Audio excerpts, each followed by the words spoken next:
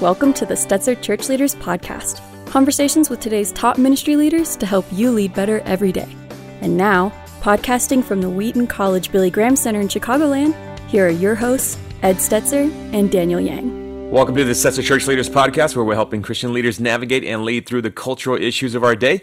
My name is Daniel Yang, the director of the Church Multiplication Institute, and today we have with us Matthew Stephen Brown. Matthew's the founding and lead pastor of Sandals Church in Riverside, California. Sandal Church began in 1997 when Matt and his wife Tammy set out to create a church where people could be real with themselves, God, and others, and since then has grown to reach more than 12,000 people each weekend. Matthew's debut book is a book called You, Understanding the Enneagram from a Grace-Filled Biblical Perspective. But before we talk to Matthew, we want to remind you that if you're enjoying our interviews, it would help us if you left us a review. Now let's go to Ed Stetzer, editor-in-chief of Outreach Magazine and the executive director of the Wheaton College Billy Graham Center.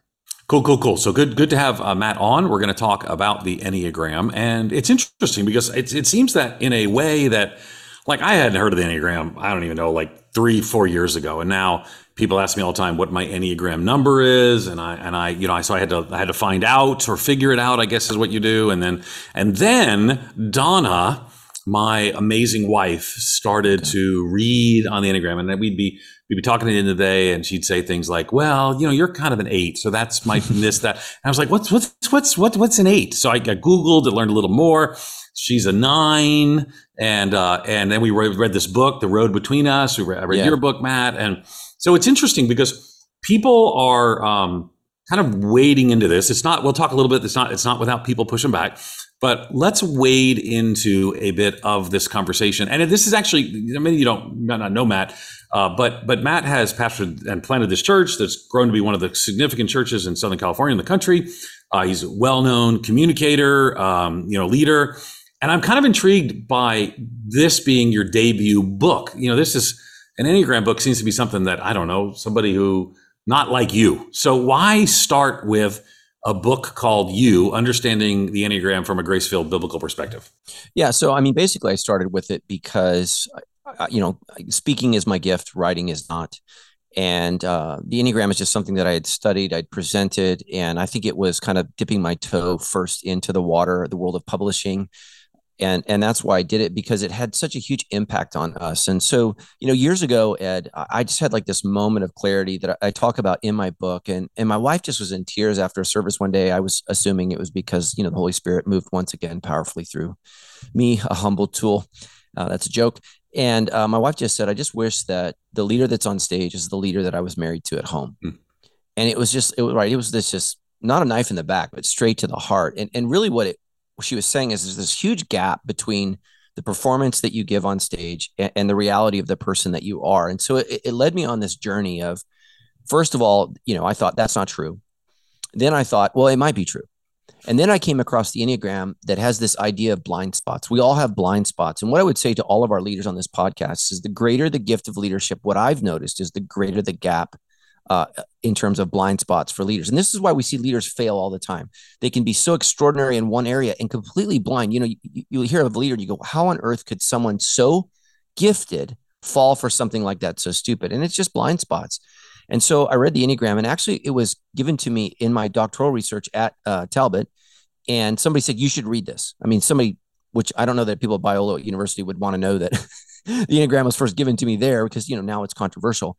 But somebody said, one of the professors said, I feel like the Holy Spirit's saying you should read this. And so I read it. I couldn't put it down.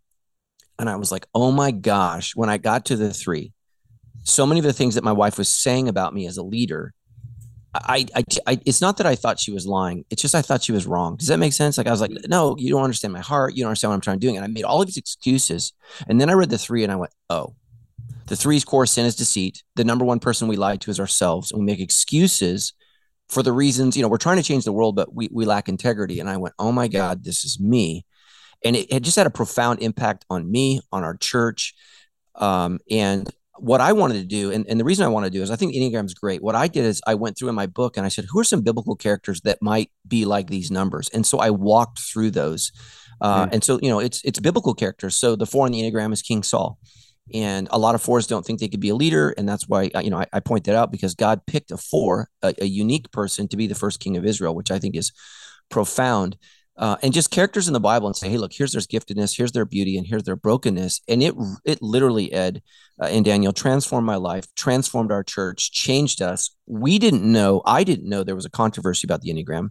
I come from the theological persuasion that all truth is God's truth. And so, and I don't think the devil's strategy is to lead us into truth. I think the last thing he wants us to be is real with ourselves, God, and others.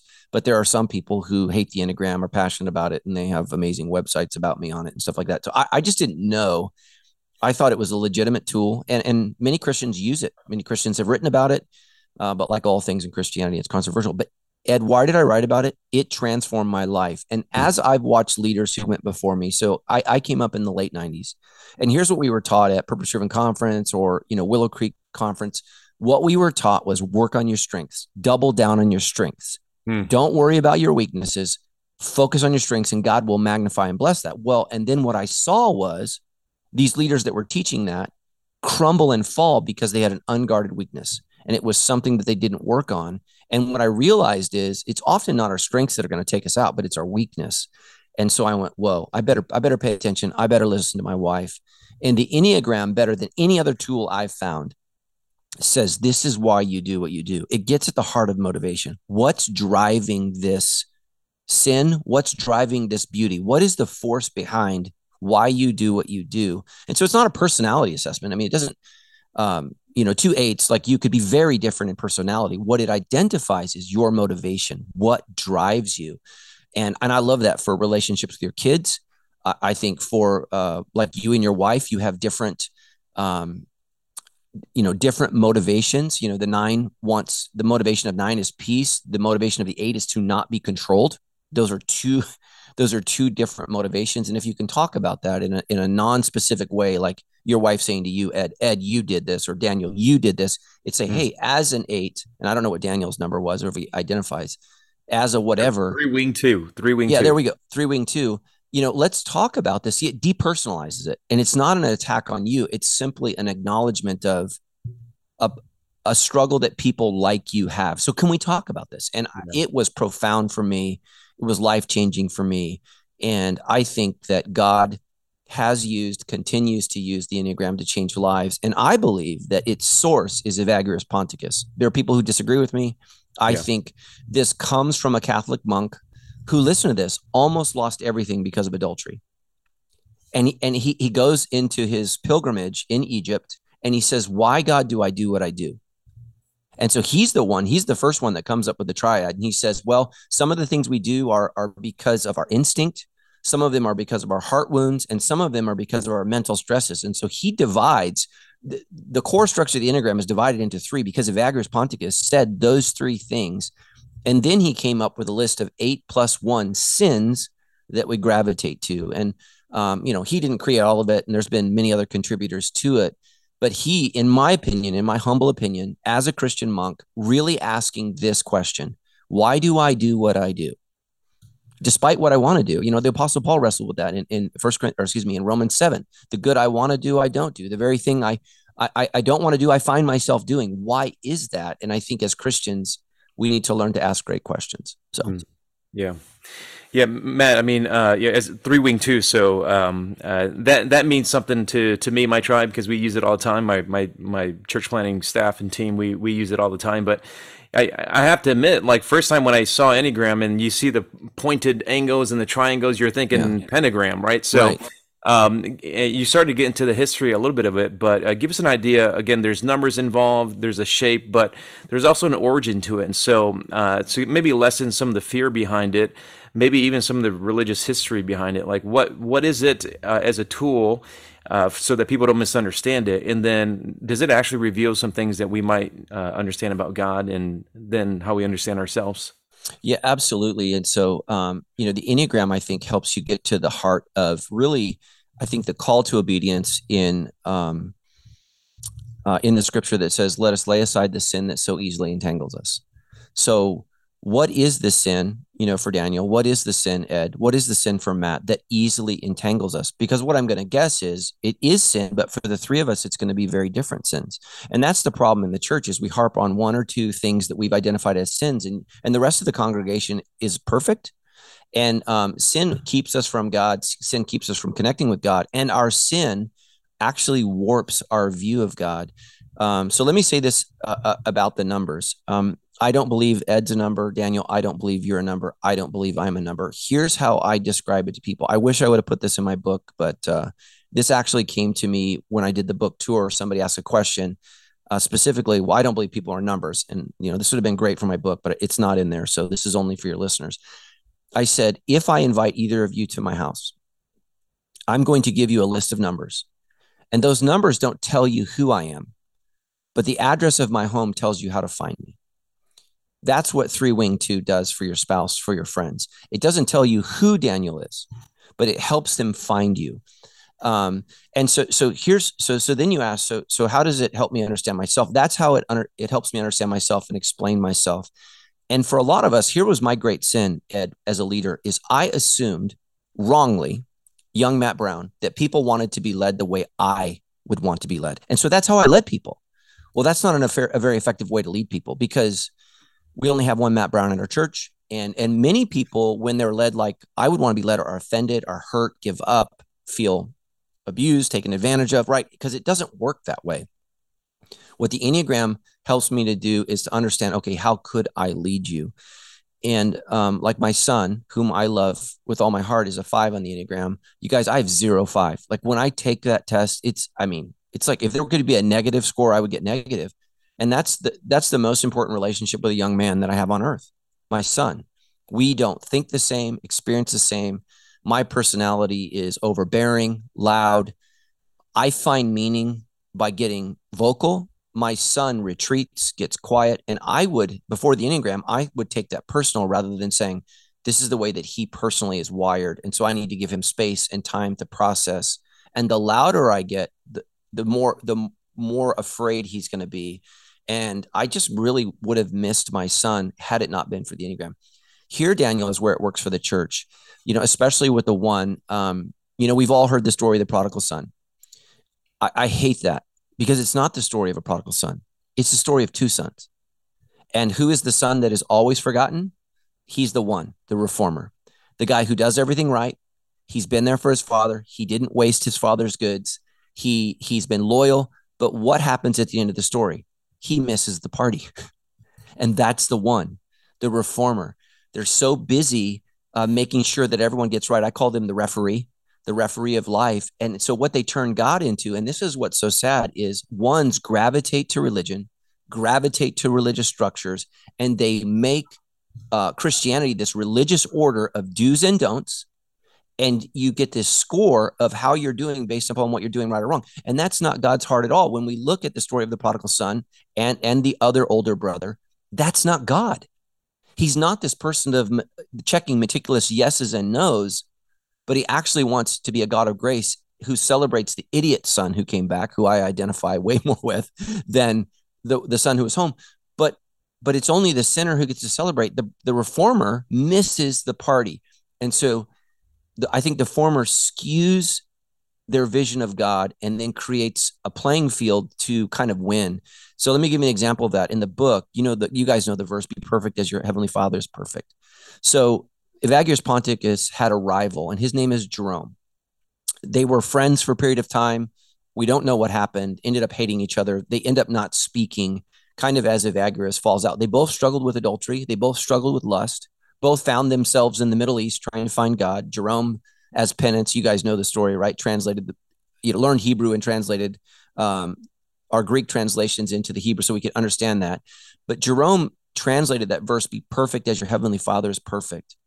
And that's what a 1 does.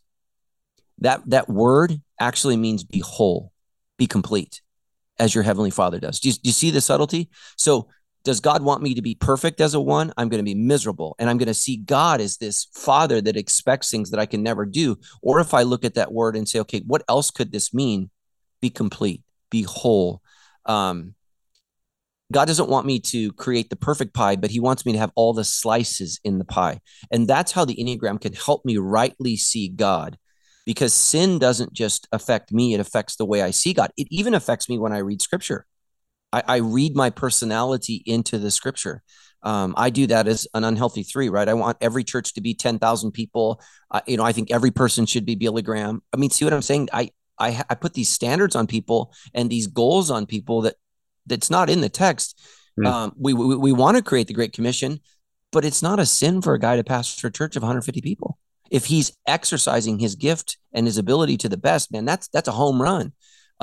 We all just need to do what we're called to do. And so even myself, I put burdens on my congregation, guys. We got to grow faster. We got to grow more. We got to do this.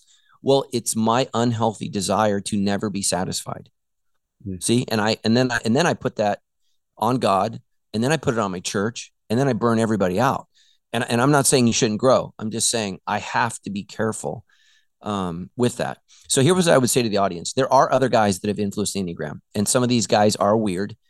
One guy's a philosopher. Another guy is a psychiatrist. I think they both add to what Evagrius started. And the reason I'm okay with that is I'm okay if I go to the doctor and they're Muslim or they're atheist or whatever. What I care about is their skill set in providing healing for my body. And so I think those other guys that have piled onto the Enneagram have not diminished it, but they've helped refine it and speak specifically to some of the modern understanding of medicine that we have that's not available to Evagrius Ponticus. But I think it's a great tool to be real with yourself, to be real with others, and real with God. And I think that's a good thing. Sorry, guys, I'm a talker. You got to interrupt. No, it's okay. You're good. You're good. So the idea of being real with yourself and real with others is a key thing and a key theme throughout Matt's book. Again, the book is called A Book Called You, Understanding the Enneagram from a Grace-Filled Biblical Perspective. Now, again, I think one of the, for us, this is a kind of a late discovery, and Donna much more engaged in it than I am. But the idea of personality types and tests. I mean, I still remember first reading from Tim LaHaye, the 4 ancient temperaments: sanguine, choleric, melancholy, and phlegmatic. And then I actually became certified in the Myers-Briggs personality type indicator. Right. And, I'm an ENTJ, Donna's an ISFP. If there are 2 ways to be opposite, Donna and I find those 2 ways to be opposite. But we actually, to the place where, like, when we were going through at our church, this is maybe 20 years ago, we would give people a spiritual gifts test. Right. And the Myers-Briggs. So we actually gave the Myers-Briggs because it helped us understand one another better. I think the Enneagram, because it's sort of tied up into some spiritual history, spiritual things, religious background, it almost is easier for people to say, this is a personality test that helps you understand you, who you are, how you relate to others, and more, which that's what I want to drill in on.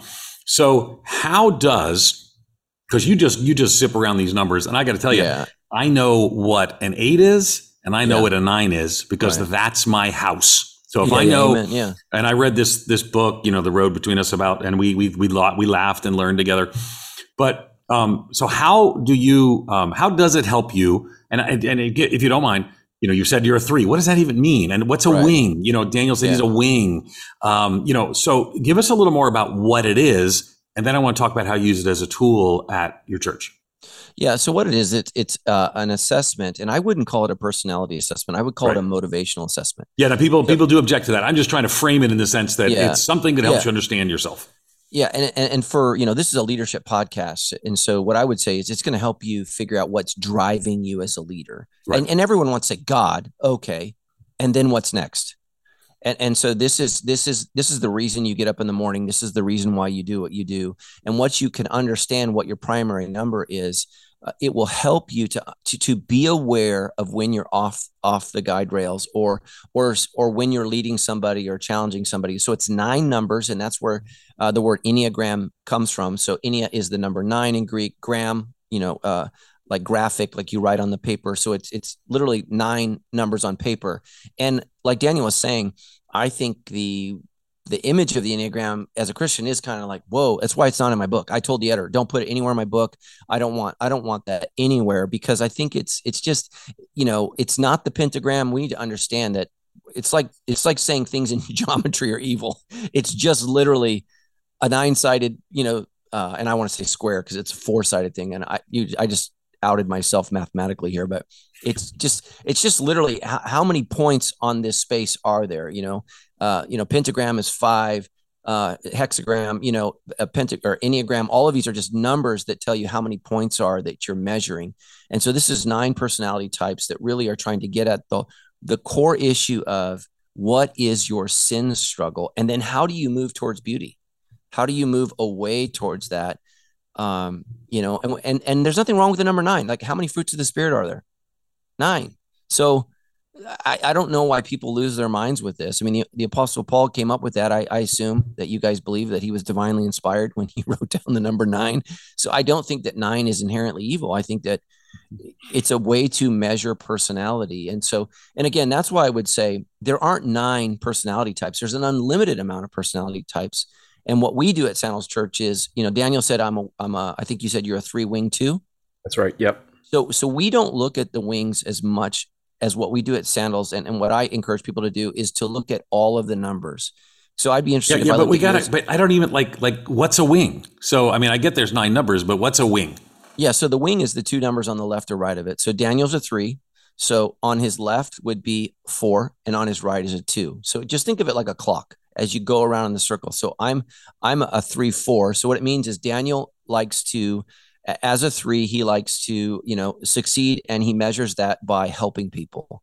I'd have very little 2. I don't want to help people at all. I'm a 4, which means I'm moody and depressed and always sad about the lack of results. So that's where it goes. So as we run around the circle, and I go through these in the book, in depth with each one, but basically we can run real quickly. The 1 is the reformer. This tends to be a perfectionist person. The 2 is the helper, just like it sounds. They want to help. The 3 is the achiever. That's me. I want to, whatever it is, I want to win. The 4 is the unique person. They don't want to win at anything. They just want to be themselves. The 5, is a person that, wants to understand, wants to be aware, never wants to be embarrassed. They want to know things. The 6, this is the person that struggles with fear. Fear is the ultimate sin there. The 7 is the person that wants to experience everything, go everything, do everything. These are the people that jump out of airplanes, want to ski, visit every continent on earth, every place on earth. The 8, the powerful person. This is the person that does not want to be controlled. And then the 9 is the pacifist, the peacemaker, the person that wants to pursue peace at all costs. And all of these have beauty and all of them have brokenness. And so the wings are simply, what are the 2 numbers to your left or to your right? That's all that it means. I don't care nearly as much about the wings, because if I looked at Daniel's test score and he's a 3, but his 2 score is really low, that doesn't matter nearly as much to me as, let's say, he's scored a 90 on a 2, and then he's an 89.8. See what I'm saying? Why that would matter more to me. And so, again, I think we talked about the ones get a hold of the Enneagram and they want to dissect it, turn it into this perfect methodology and make it like the Myers-Briggs. I don't think it's like the Myers-Briggs. I think it needs to be a little more loose, a little more open, a little more free range. That's my opinion. Yeah, no, it's fair. Mm-hmm. So, man, I mean, along with that, so as you begin to understand the Enneagram, talk through how church leaders can use it to be helpful for staffing or church leadership, elders, leadership opportunities, to use it in a way that's appropriate and to avoid pigeonholing people based on, Enneagram.com or something like that, descriptions of the Enneagram. Yeah, let me add to that too, because I think even you saying, this is what a 6 is. This is what an 8 is. I mean, people want to say, well, it's so much more, but it is. And that's why, again, I want to remind you that we're having a quick conversation. Matt wrote a whole book called You, Understanding the Enneagram from a Grace-Filled Biblical Perspective. But to Daniel's question, go ahead. Yeah. So I think that we have to be careful. I don't know that I want to react negatively to pigeonhole. I think I want to react negatively to weaponizing it. 8s are clear-cut, strong leaders. But here's the bottom line. Winston Churchill's an 8. And I think that we would all say, we want that guy to be every bit of 8 that he is, and stare Hitler in the face and say, you're not taking this. And so there's beauty in that, but sometimes they can be a little rough around the edges and they can run over people. But that depends on how aware they are, self-aware or not aware. And like this is Daniel's opportunity as his departing boss to say, Ed was like that all the time, but keep going, Matt. So here's where I would say, as a leader, it's important. Let's say that I have a position that's open and I'm looking for a go-getter. I'm looking for a difference maker. I'm looking for somebody that wants to win. they want to get up and go every day. And then I look and it says they're a 9.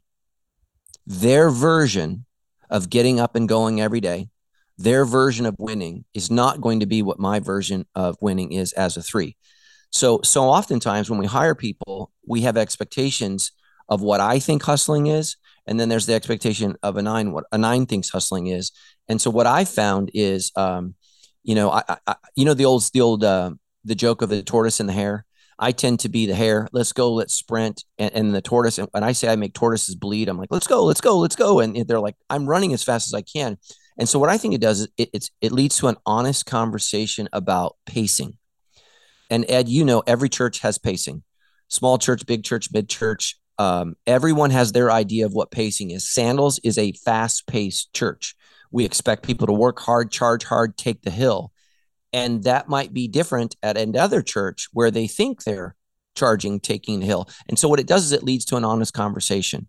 And so we want 9s, but like I did some mentoring with the church staff, and they were frustrated with their lack of growth. They had 12 staff members. Everyone was a 9. Every single person on their staff was a 9. I was like, guys, this is not, this is never going to happen, because there's no 8s to challenge. There's no 3s to drive. You see what I'm saying? And you need all of the numbers in order to really make something work. In our accounting, in our anything about details, I want 1s. I want preciseness. I want my airline pilot to be a 1. Amen. I want him to run through all 18 checklists. You get Ed and I flying. We're like, we're good. Let's go. And then we crash because we didn't run through the specific checklist. And you make one mistake in an airplane, man, you're in real trouble. And so we want people to be able to do that. So what I would say is, I think it's an opportunity, Daniel, for an honest conversation. Specifically men, when we interview men want to be 3s. I don't know why that is. I've never understood that. There are so many days where I'm like, Lord, why? I tell my church all the time, my course in is lying. Maybe you want to find another church, it's a struggle for me, but I think a lot of times men want to be 3s. And so they feel like somehow, oh, I'm missing out. So look, you need to be whatever God made you, and you need to be the very best of whatever that is, because that brings the most value to the kingdom. So what I would just say is, I think here's the beauty of it for your staff. It begins an honest conversation. And here's the thing. Here's what I say, Daniel. Daniel, you took the test. This is how you see yourself. So it's not me saying, Daniel, you're this. It's when you took the test, this is how you see yourself according to the Enneagram. And I think it's an open, honest conversation.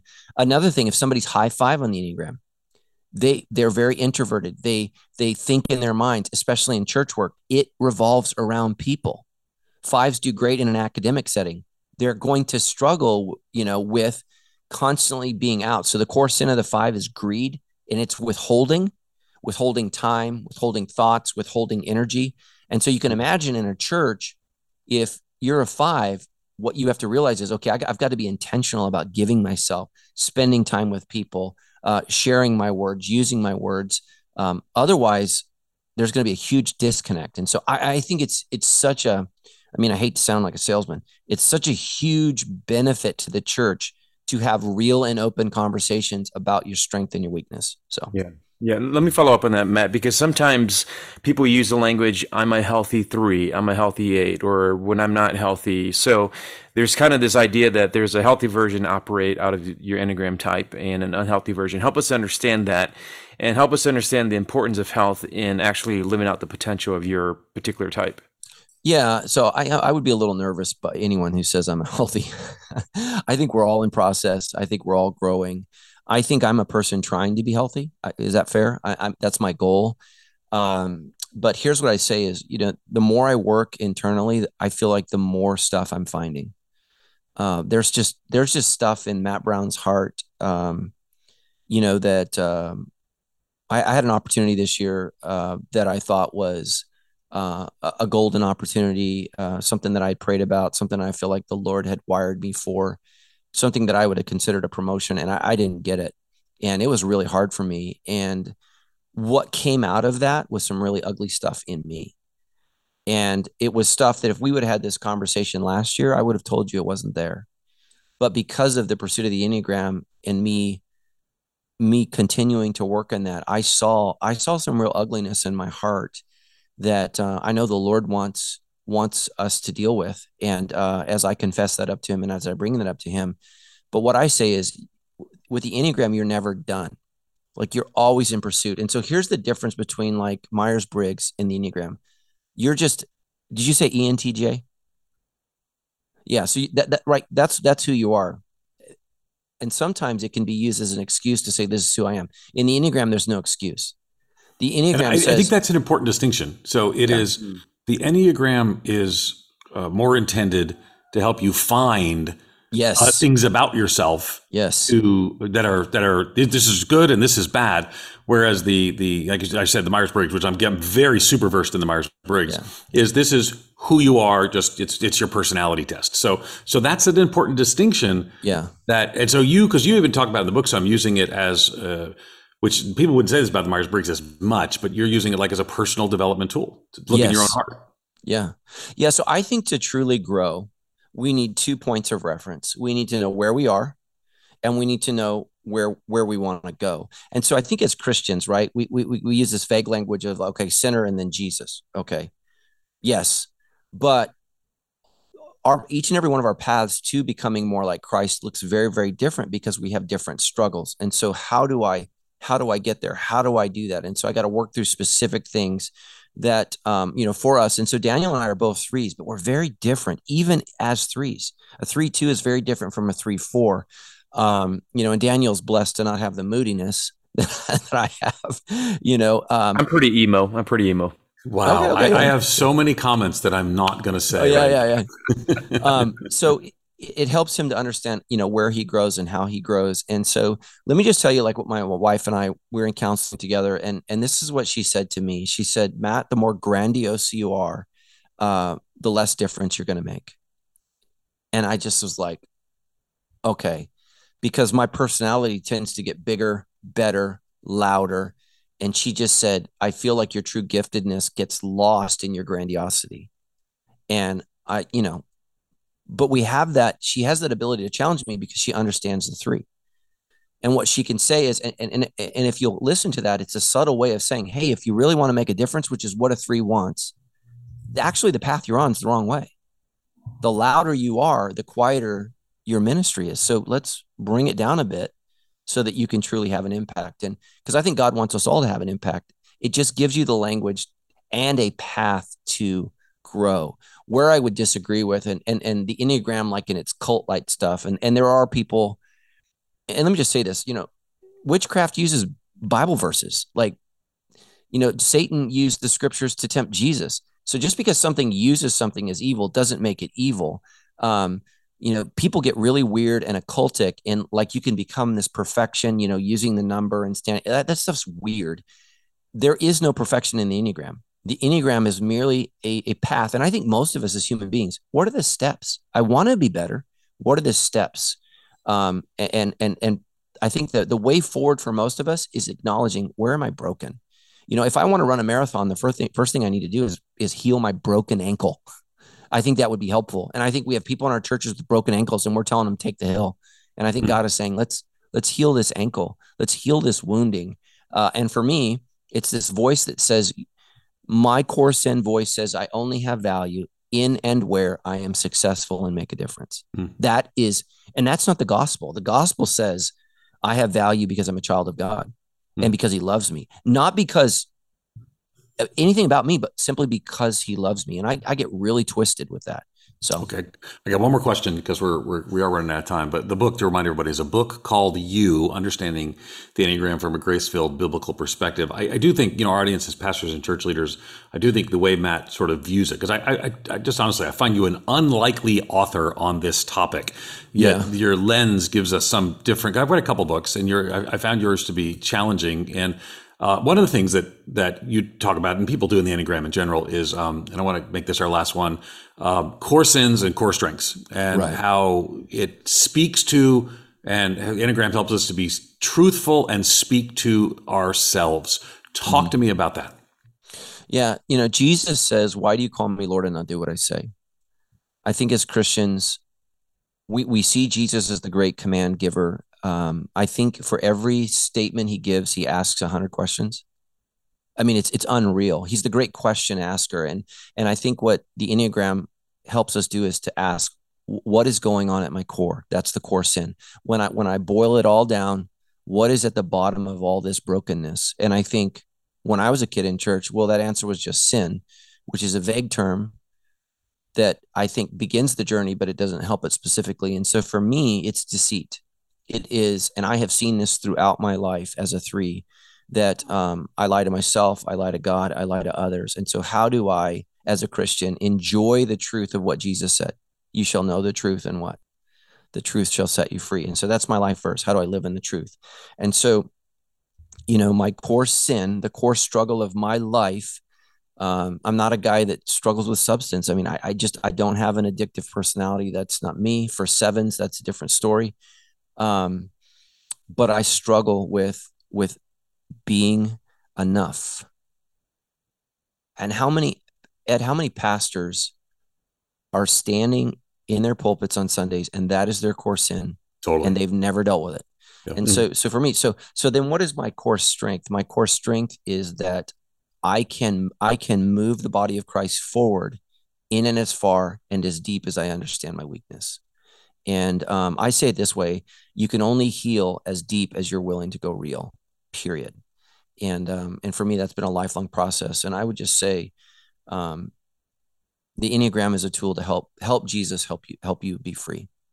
You're listening to Matthew Stephen Brown, pastor of Sandals Church and the author of a book called You, Understanding the Enneagram from a Grace-Filled Biblical Perspective. You can learn more about Matthew at abookcalledyou.com. And thanks again for listening to the Stetzer Church Leaders Podcast. You can find more interviews as well as other great content like this from ministry leaders at churchleaders.com/podcast.